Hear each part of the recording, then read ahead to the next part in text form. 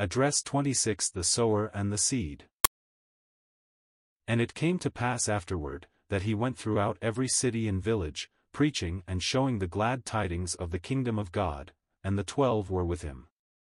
And certain women, which had been healed of evil spirits and infirmities, Mary, called Magdalene, out of whom went 7 devils, and Joanna, the wife of Chuza, Herod's steward, and Susanna, and many others, which ministered unto him of their substance. And when much people were gathered together, and were come to him out of every city, he spake by a parable. A sower went out to sow his seed, and as he sowed, some fell by the wayside, and it was trodden down, and the fowls of the air devoured it. And some fell upon a rock, and as soon as it was sprung up, it withered away, because it lacked moisture. And some fell among thorns, and the thorns sprang up with it, and choked it. And other fell on good ground, and sprang up, and bare fruit an hundredfold. And when he had said these things, he cried, He that hath ears to hear, let him hear. And his disciples asked him, saying, What might this parable be? And he said, Unto you it is given to know the mysteries of the kingdom of God, but to others in parables, that seeing they might not see, and hearing they might not understand. Now the parable is this: the seed is the word of God.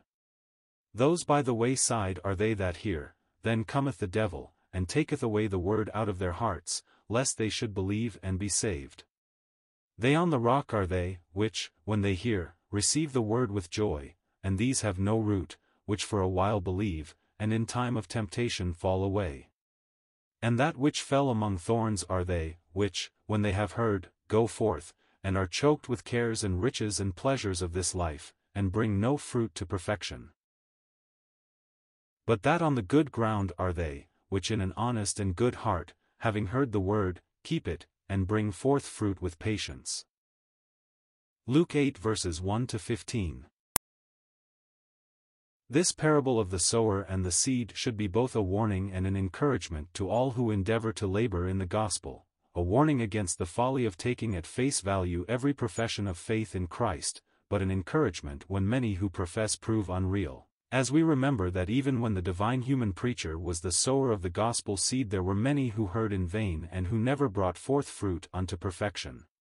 It is our business to sow under all circumstances, Ecclesiastes 11 verse 6, knowing that the seed is incorruptible, 1 Peter 1 verse 23, and that, though many give but momentary thought to the message, it will accomplish the purpose of God, Isaiah 55 verse 11. And that all who hear in faith will be saved, John 5 verse 24.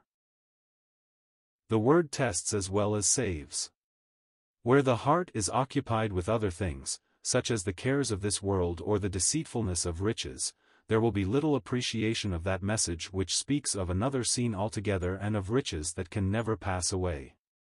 Where possible, the preacher is to break up the fallow ground and sow not among thorns, Jeremiah 4 verse 3.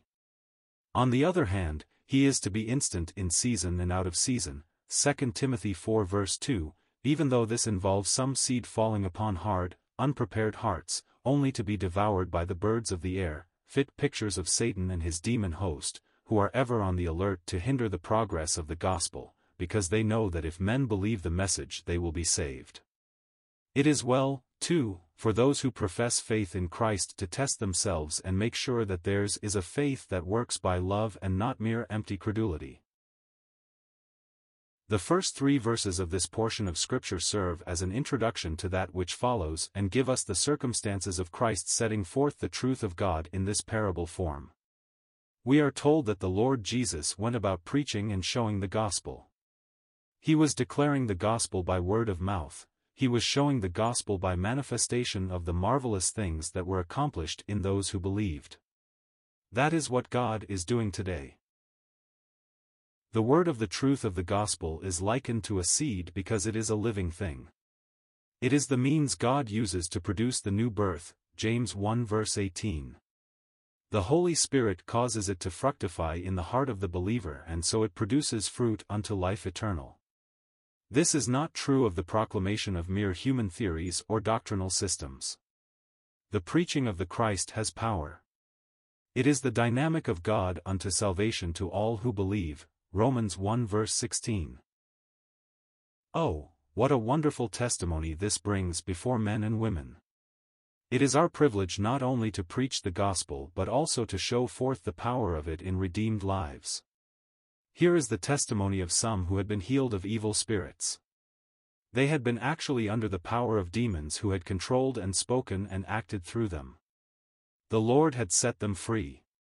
Mary Magdalene is mentioned first, out of whom went 7 devils.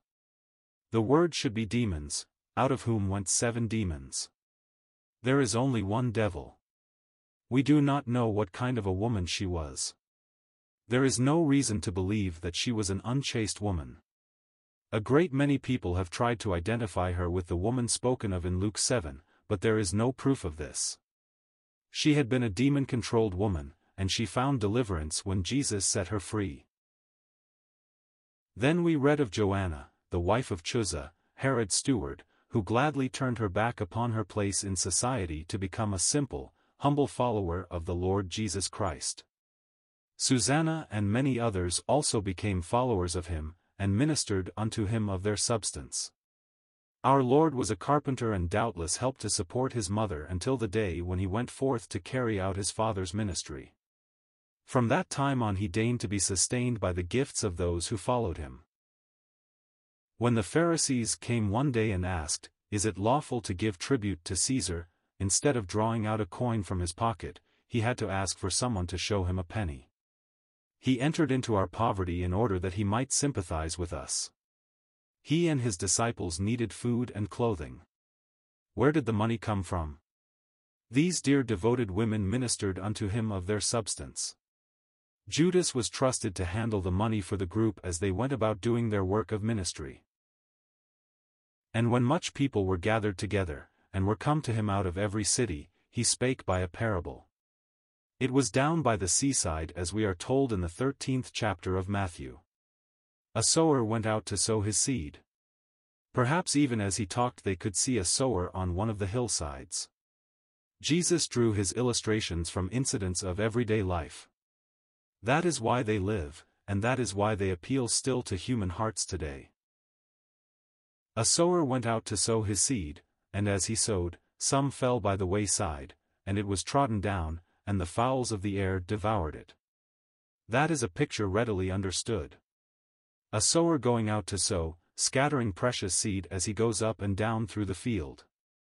A great portion seems to be lost and does not bear fruit. And it was trodden down, and the fowls of the air devoured it. The people might even see the fowls following the sower. Some fell upon a rock, and as soon as it was sprung up, it withered away because it lacked moisture. There were many such folk on the Palestine hillsides. Some fell among thorns. And the thorns sprang up with it, and choked it.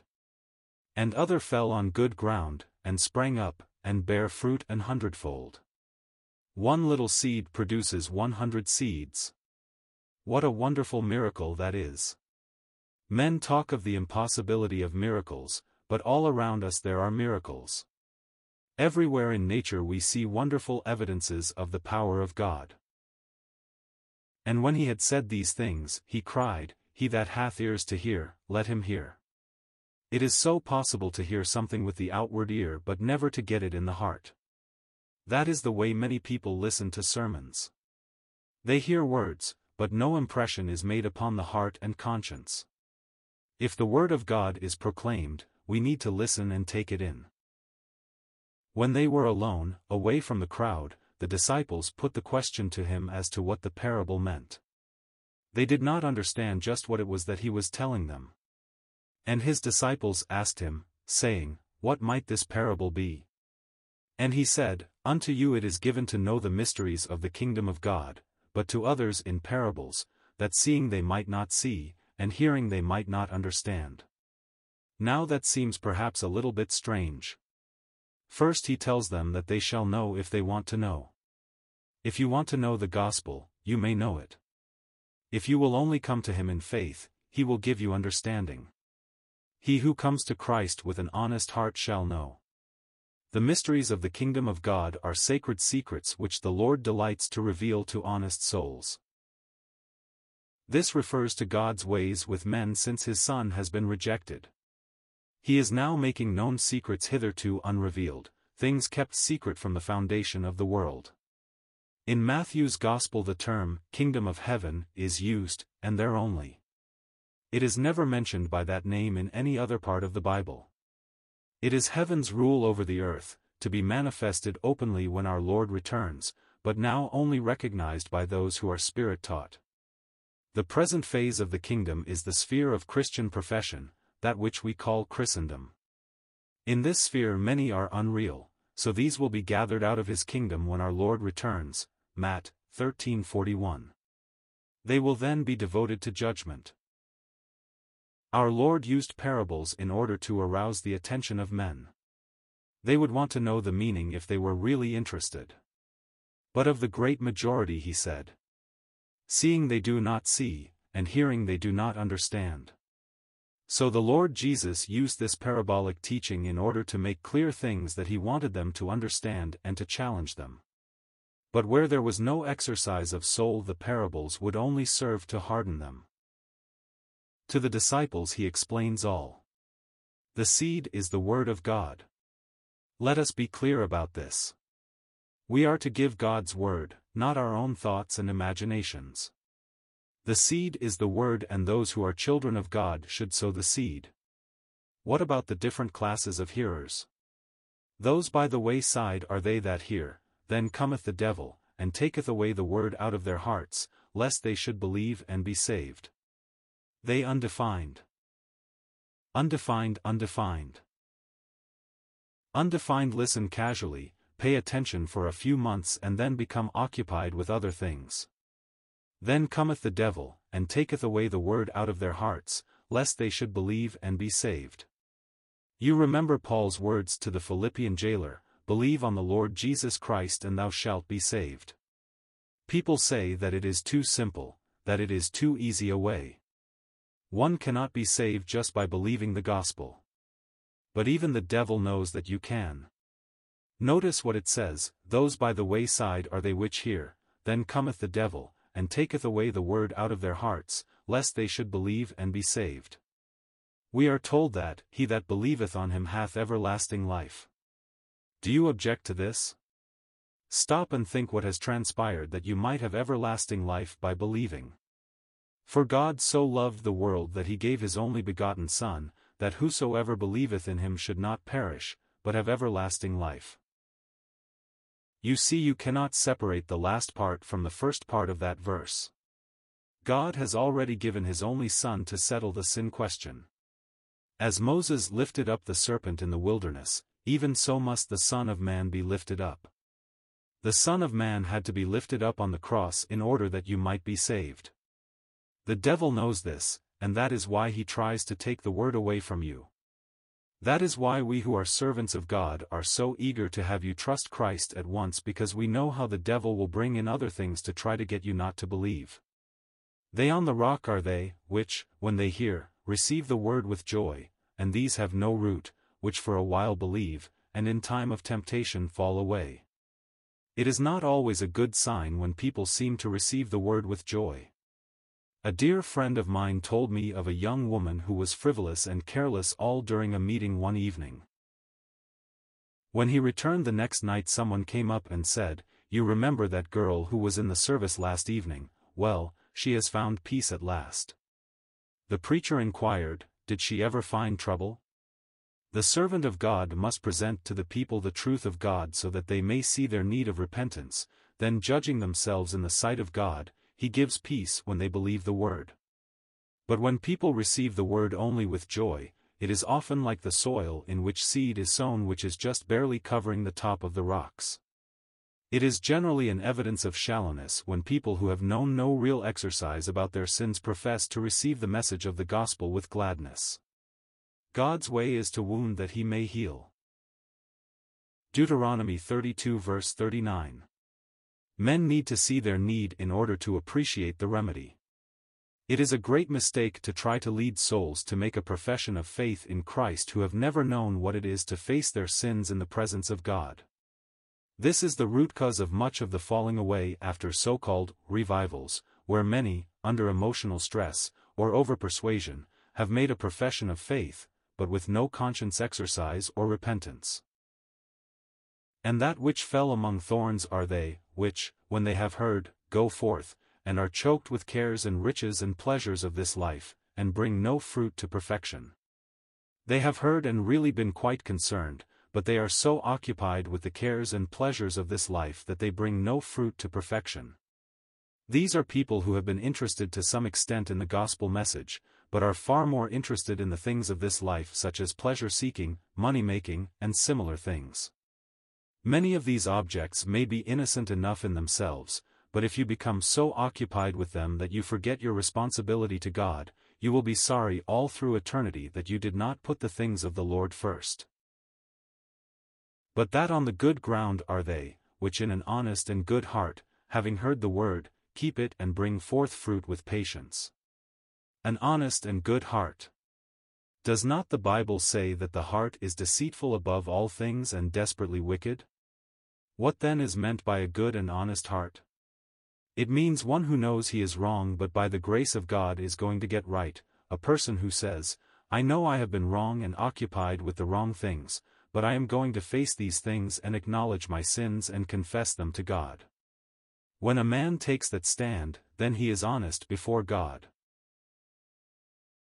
When a man condemns himself and says, I have sinned, then the rest is easy. At last he has reached the place where God can justify him. The four classes of hearers are found wherever the gospel is preached. Some pay no attention and the devil plucks away the good seed. Some give apparent heed, but there is no realization of their guilty condition before God. They accept the gospel mentally, even gladly, but soon give evidence that there was no conscience exercise. Others are seriously perturbed and appear to be earnest believers, but the things of this world are soon seen to be far more important in their eyes than spiritual realities. A fourth group face their true condition before God, confess their sinfulness and acknowledge their guilt. Trusting in Christ they enter into peace, a peace that abides, and the fruits of which are seen in the life. The seed is the same in each instance. It is the attitude of the hearer that is different. Some are utterly careless, others effervescent and easily moved, but vacillating. Others again are in earnest to begin with, but allow other interests to crowd out spiritual things. Then there are those who are seeking to know God and are ready to receive His word when it is presented to them. These bear fruit to perfection, and so glorify the Father. Fruit-bearing is the proof of spiritual life. If there be no fruit, profession is a mere sham, as the after experience will soon make manifest.